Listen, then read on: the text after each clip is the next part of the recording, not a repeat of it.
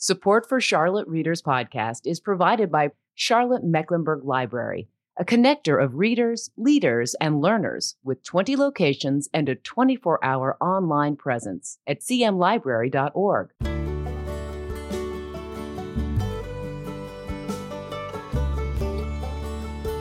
Hey listeners, welcome to this fall 2021 edition of Charlotte Readers Podcast, where authors give voice to the written words, part of the Queen City Podcast Network and the Authors on the Air Global Radio Network.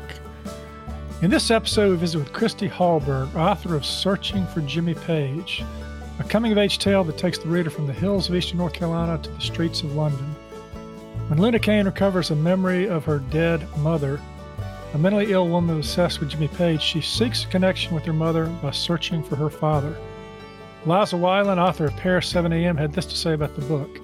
In her wondrous first novel, Christy Hallberg gives us a mystery, a mother-daughter love story, a paean to rock and roll, and a window into the culture of eastern North Carolina, all joined seamlessly by the elegance and poetry of her writing.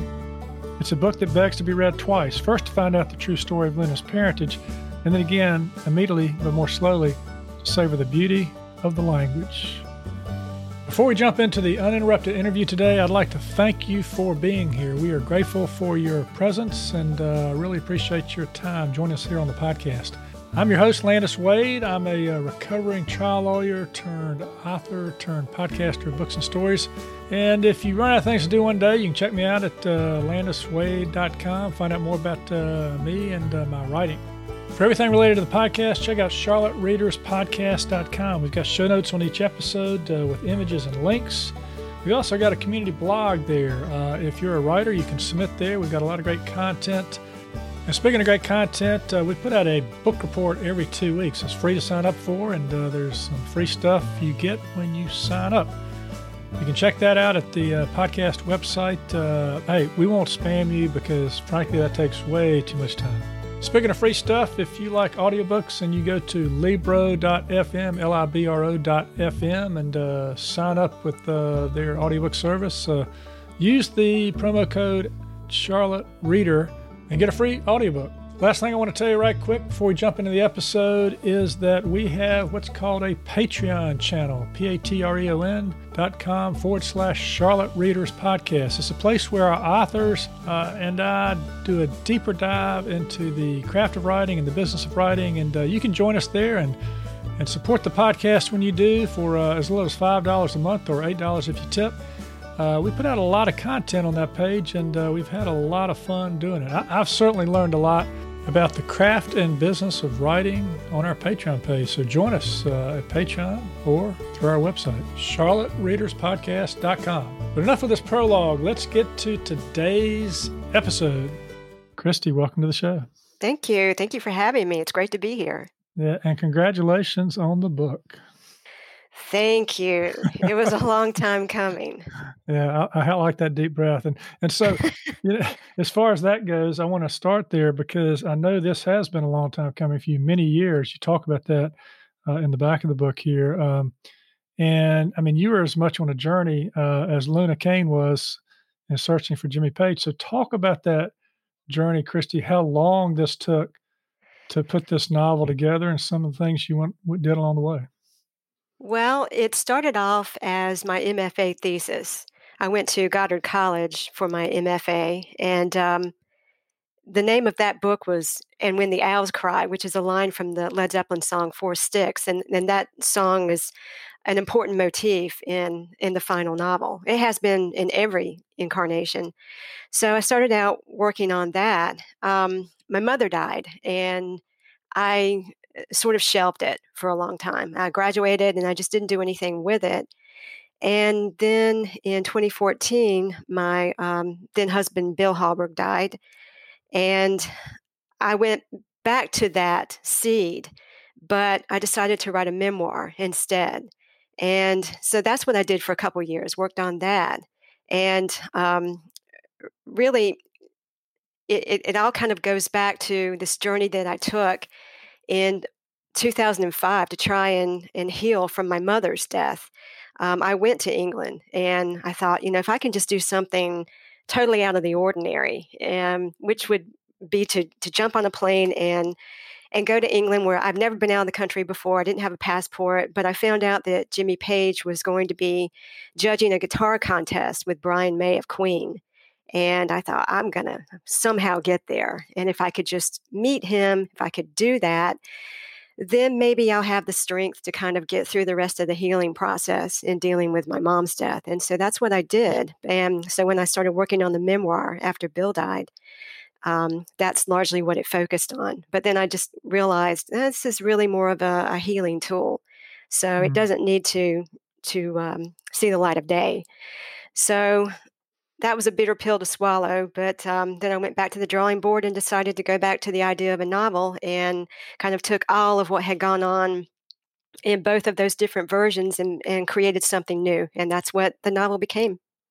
Yeah, well, it sounds like your journey and Luna's journey is a little bit alike there in terms of Yeah, a little bit.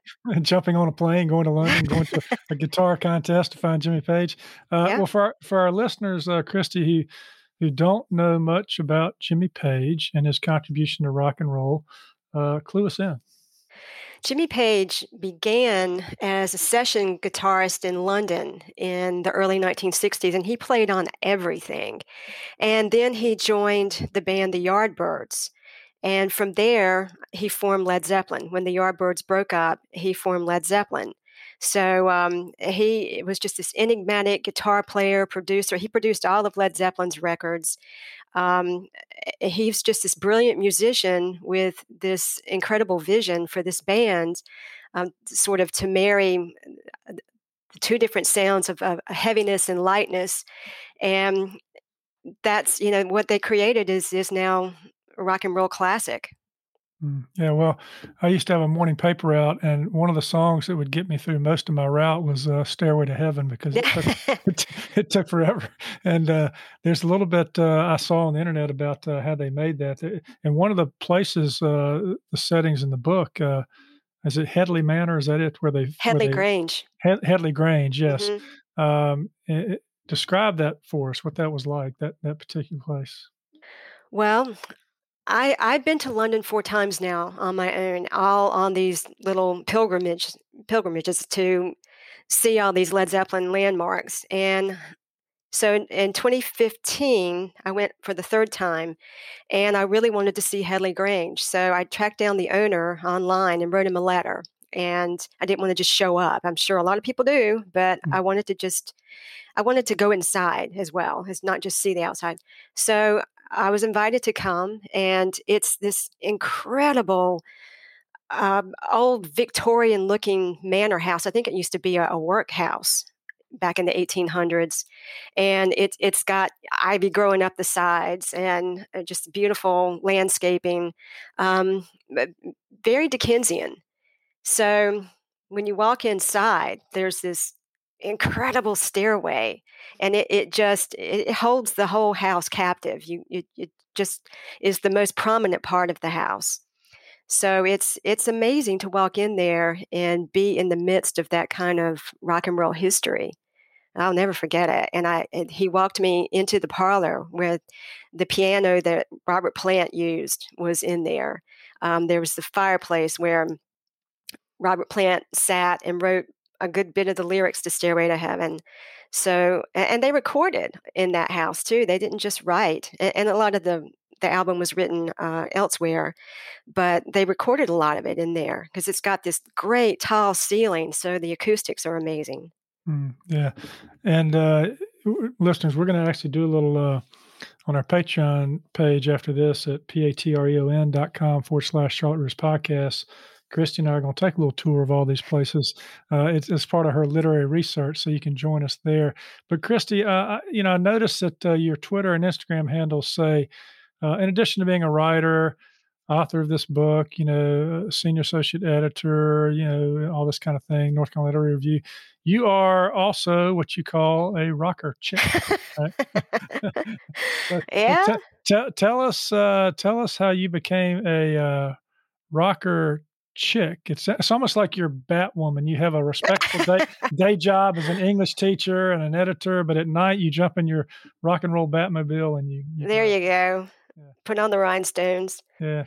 Uh, I think it's in the DNA, really. I'm the youngest of four children, and I'm much younger. In fact, my oldest sibling is 14 years older, and then there's my sister at 12 and a half years older, and then another brother is 10 years older. And they all loved music. They all loved very different kinds of music. So I remember a story that my brother Greg used to tell me when I was a baby and I would cry. They would put on the Beach Boys' "Don't Worry, Baby." So I just, and he loved the Carpenters, and my sister loved country rock, and my brother Steve was a drummer in local rock and roll bands back in Greenville, North Carolina, where I was born and grew up in the eastern part of the state. Full River in the novel is modeled on that town. But Steve used to play drums in various rock bands, and he idolized John Bonham from Led Zeppelin. So that's how I got to that point. And I just grew up loving music. And now it's branched out. I have pretty eclectic taste, but for a long time it was strictly that period, 60s and 70s. Yeah, because they came. I mean, I was pretty young in the 60s, 70s, but Led Zeppelin was late 60s and then the 70s, Yeah, and then they disbanded, right? I mean, in you 1980. you kinda had to adopt this band after you sort of grew up, right? Because they were, Did. yeah, yeah, and, then the music was changing. Well, that's interesting, so, your fascination with Led Zeppelin, it obviously didn't end when the band ended. You stayed, attached to the idea. Why did you stay so attached to Led Zeppelin? There was something about the band, and especially about Jimmy Page, that just always grabbed me. The first time that I really remember seeing him, my mother and I was 15 years old. My mother and I came home from Sunday school or church, and my brother Steve was on the sofa watching MTV's broadcast of the Led Zeppelin concert movie, The Song Remains the Same. And I saw Jimmy, and it's very much like what I described in the book, that first real vision of him.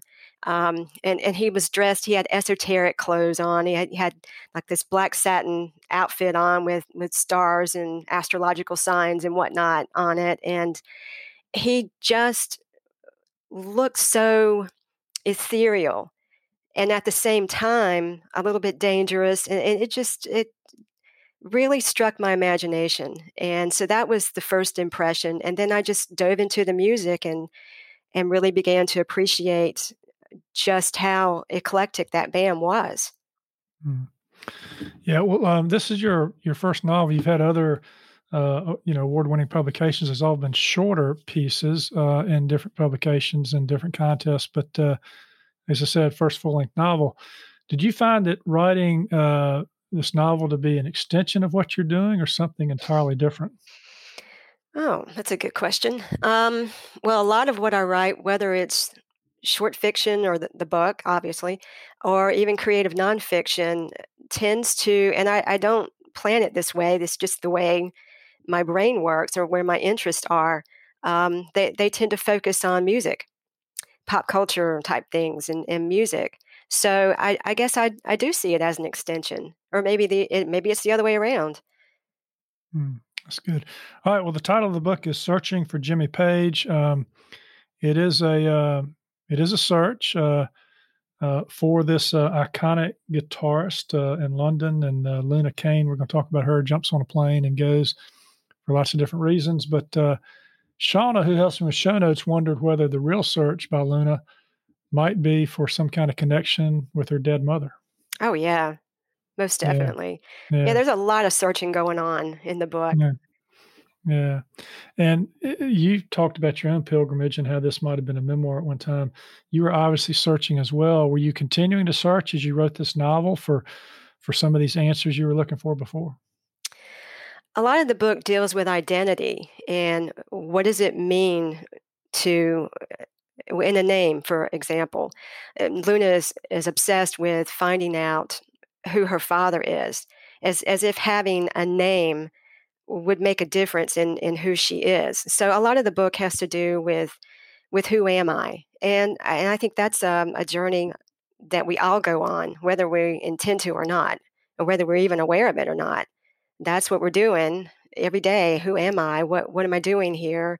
How am I connected to other people? Where do I fit in the greater scheme of things? So, yeah, I think I was searching while I was writing.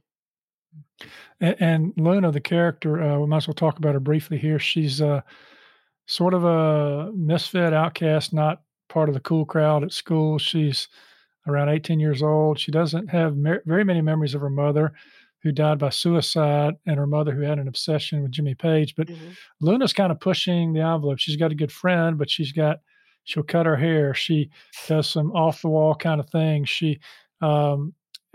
Part of what you say is trying to find her identity, right? But she's pushing back at everything, which is kind of what rock and roll was about, wasn't it? Yeah, yeah. Oh, yeah, she's a rebel. She's a rocker chick, too. Luna and I are alike in some ways, but she's a lot smarter than I am, and she's a lot more daring than I am. Luna's a gothic girl, goth chick, and we have some things in common in that we both were on our own search for various reasons. But yeah, as I say, I think she's a lot smarter and more creative than I am, and she's a writer as well. But she's, in my mind, a lot better than I am too. So it's kind of fun to just wrap myself up in her and live vicariously through her. Yeah, she didn't bother riding ahead to go visit Headley Grange. She just jumped the fence and went up to the front door, right? Yeah. Well, as you were writing this book, as you said, over these years, you had suffered the loss of your mother and then your husband. How much of that grief, Christy, made it into this book, or was that sort of handled in the memoir that you wrote? A lot of it was handled in the memoir. I worked out a lot of stuff in that, but it's certainly in the novel as well. I mean, this is a girl who wants her mother back, who wants that connection, and goes to various lengths to try and have any sort of connection with her. Yeah. And the inciting incident in this book, it's the winter of 1988. Luna's dying great-grandfather claims to hear owls crying in the night. And he asks Luna, "Can you hear the music?" Which kind of triggers a memory of her dead mother's obsession with Jimmy Page. Now tell us again that connection with the owls and how that comes into play with Led Zeppelin. It has to do with the song Four Sticks, which is on the iconic fourth album, the one with Stairway to Heaven on it, the one that was largely recorded at Headley Grange. So that song has a line, "When the owls cry in the night, when the pines begin to cry." So those images come up a lot in the book. Moonlight, the moon is a motif in the book, but the pines and the owls. And so when the grandfather claims to hear owls crying in the night, that triggers a memory of that song, which was playing in the room when her mother killed herself. Yeah, and of course Luna, a nod to the moonlight as well. All right. Well, look, we've got a little. We do this on Charlotte's podcast where we have the authors read their work. You're going to read a few chapters into the book, but why don't you set it up here?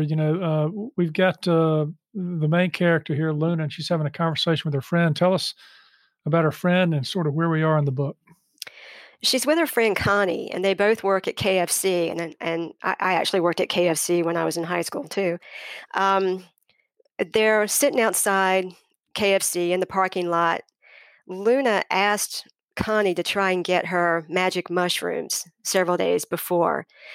And she's getting ready to explain to Connie why she wanted them, which was, I think I'm skipping over that part.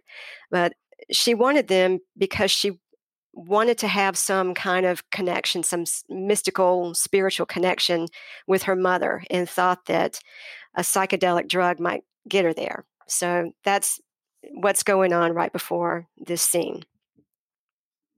"You've heard of Led Zeppelin, right?" I said. She shrugged. "Yeah, I guess so. My mom had a thing for the guitarist, Jimmy Page. She thought he put messages in their music about them, especially in this one song, like they were star-crossed lovers or some bullshit like that." Connie tapped her fingernails on the can. She had a congenital inability to fathom anything but the literal, the logical.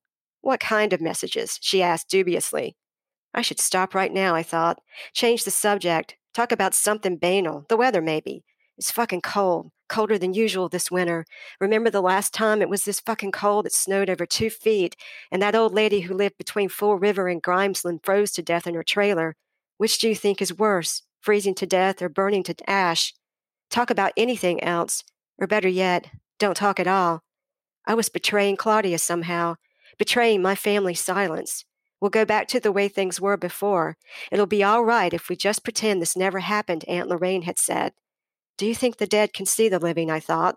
Does their vaporous skin still smell of lavender and moonlight? Can they follow you from one room to another, command you to enter with a butterscotch whisper?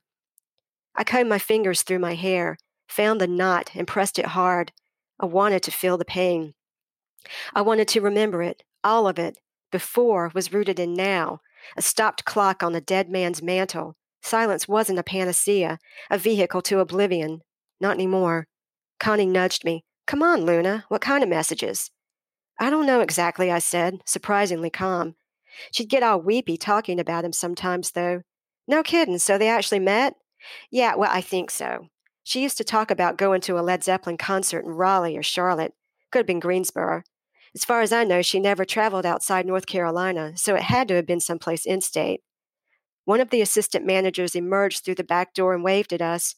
We hid our beers inside our coats and waited for him to jog to his car, then peel out of the parking lot. Connie handed me what was left of her beer. You finish it. I gotta drive. Just pour it out, I said. I gotta eat dinner and do homework when I get home, and I'm already buzzing. She grumbled something about not wasting perfectly good beer and took a gulp. So when was that concert? She asked, wiping her mouth with the back of her hand. I'm not sure, I said. Wait, winter 1969. She told me she got the ticket on her birthday, late February 1969. Funny, I said, marveling at the circularity. She would have been the same age I am now when she went to that concert. Connie slapped my thigh. Christ on the stick, Luna. Your birthday is in November. I know when my birthday is. So what? So you would have been conceived in late February of 69, and you said your mom told you she met Jimmy Page in late February of 69. I pushed her hand away. I didn't say for sure she met him. I just said she went to a Zeppelin concert. Why would she think he put messages about them in a song if they never met? She hopped off the car and began to pace in front of me. Can you imagine? You could be a rock star's kid. That's great. That's great. And that's sort of the what if for this book, right? You could be a rock star. Yeah. Kid. And we're going to go find out the answer to that question. Now she starts in this small town in North Carolina, and she ends up in London. Kind of a circuitous way of getting there. You almost wonder whether she's ever going to make it. Yeah. I wonder, as she's stumbling around London, was that some of the way you were feeling as you were going through this when you were on your quest over there? You were older, obviously, when you went, but still, it's a strange place. You're going to strange settings. Did you feel a little, uneasy about what you were doing? Absolutely. I'd never been out of the country before, and I was by myself. And you're right, I was older. I was 35, I think. But I definitely just the idea of looking one way instead of the other when you cross the street, and just everything. I was gobsmacked, just like Luna. A lot of that confusion that I put in there when she gets to Heathrow, and then is trying to find the hotel. That's pretty much what I went through the first time I got there. Just stumbling around, trying to figure out where to go. Now, you dealt with several themes in the book, one of which is the mental illness of the mother. I assume that's what's going on there. She sort of speaks of her mother in these flashbacks and what she can remember, and then there's the suicide. But then there's the mother-daughter relationship issue going on here, which was a bit fractured because the mother was kind of off, in a trance, a lot of times. Yeah. Why did you want to deal with those issues in this book? I don't know that I wanted to so much. I don't know that I chose that. It may sound strange, but Claudia, the mother, kind of came to me fully formed in a way. She just came with this baggage, and I didn't quite know what that was about until I started writing. I learned a lot about what happened to her, and I don't want to say too much about that. I don't want to give too much away, but I I didn't necessarily want to write about mental illness.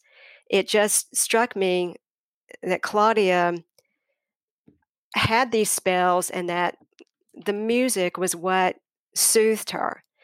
So that was what was so important about the music to her. It was a way for her to sort of get away from the dark periods that she experienced.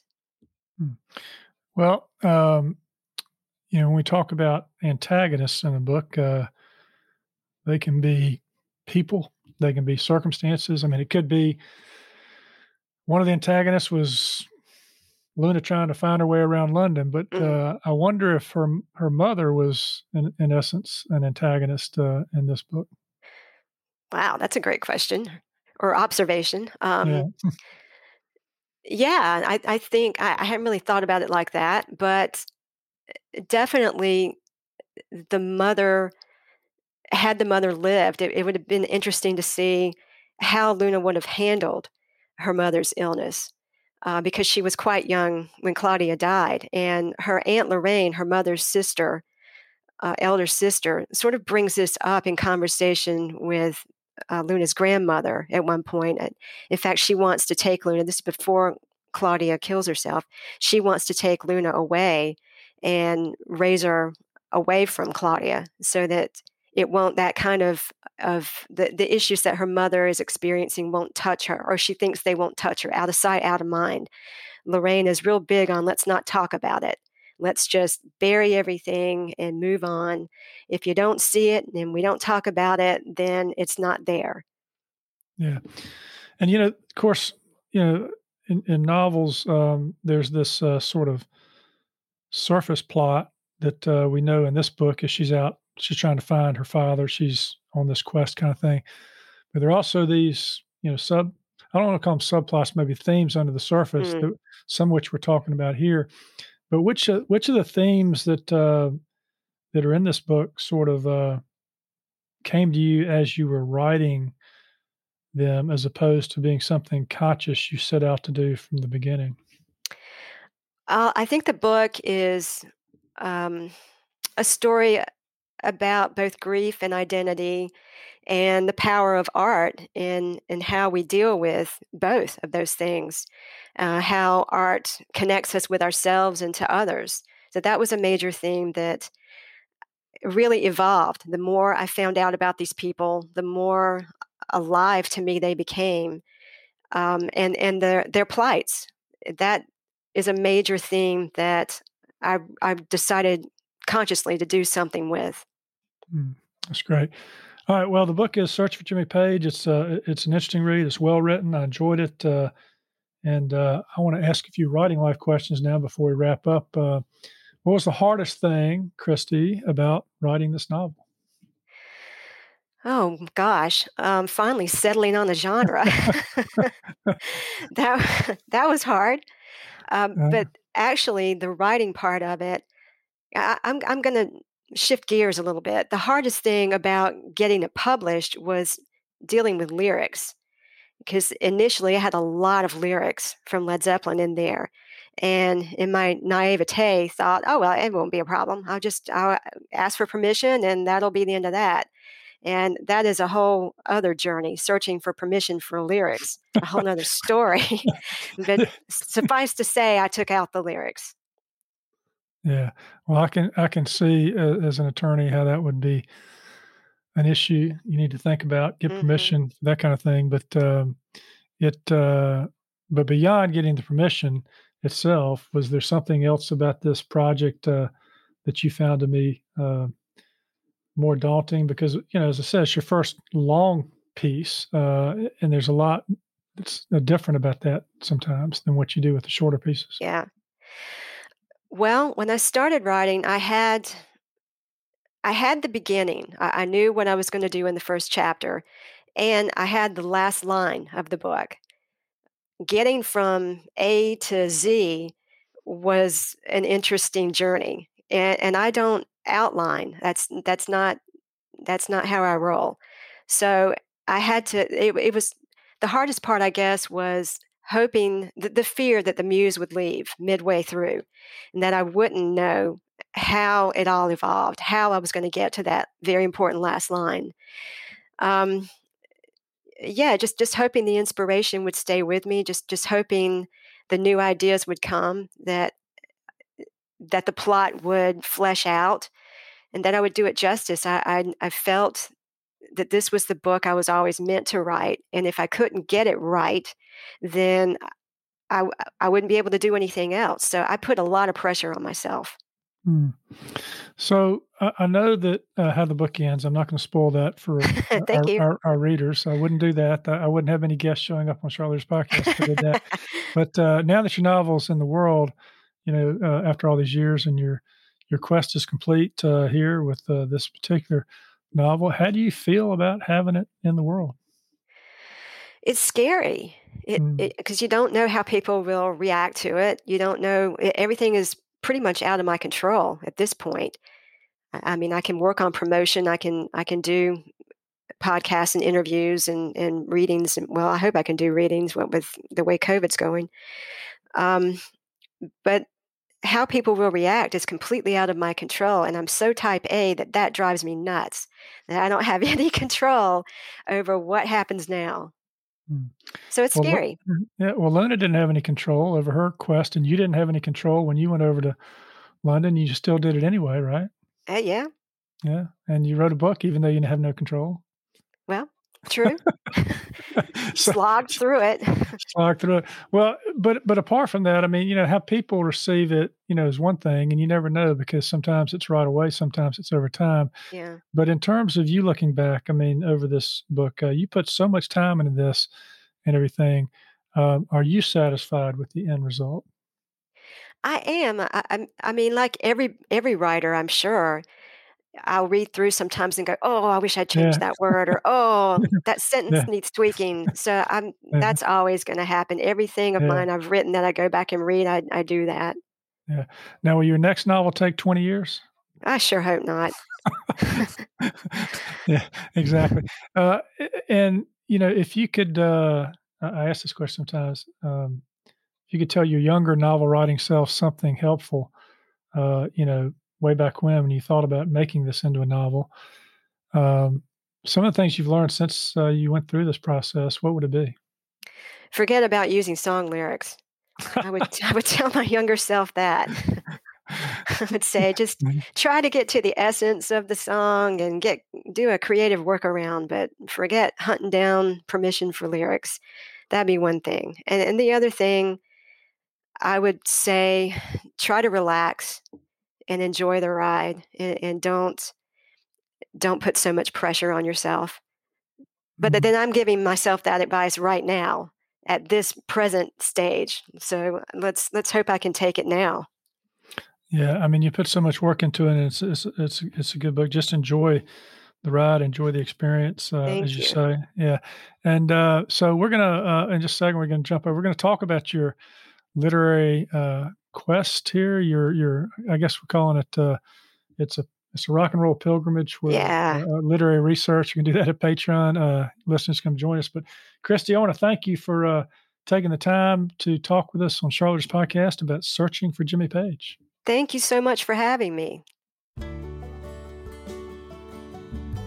Well, that's it for today. Another fine author giving voice to the written words. You can subscribe to this podcast for free at Apple Podcast, Stitcher, Spotify, iHeartRadio, and most any podcast platform you like to listen to your podcast on. If you like what we're doing, please consider leaving a short written review on Apple Podcasts or the podcast platform of your choice, because when you do, our authors' voices travel much farther and wider in podcast land. And if you're inclined to help us help authors give voice to the written words, and you'd like some member-only content cultivated by our authors and me as our thanks, please consider becoming a member supporter. You can find out how to become a member supporter and more about today's show and all previous episodes at charlottereaderspodcast.com. Thank you for listening. We really appreciate it. I'm Landis Wade for Charlotte Readers Podcast. Charlotte Readers Podcast is a member of the Queen City Podcast Network, powered by OrthoCarolina. For more information, go to queencitypodcastnetwork.com.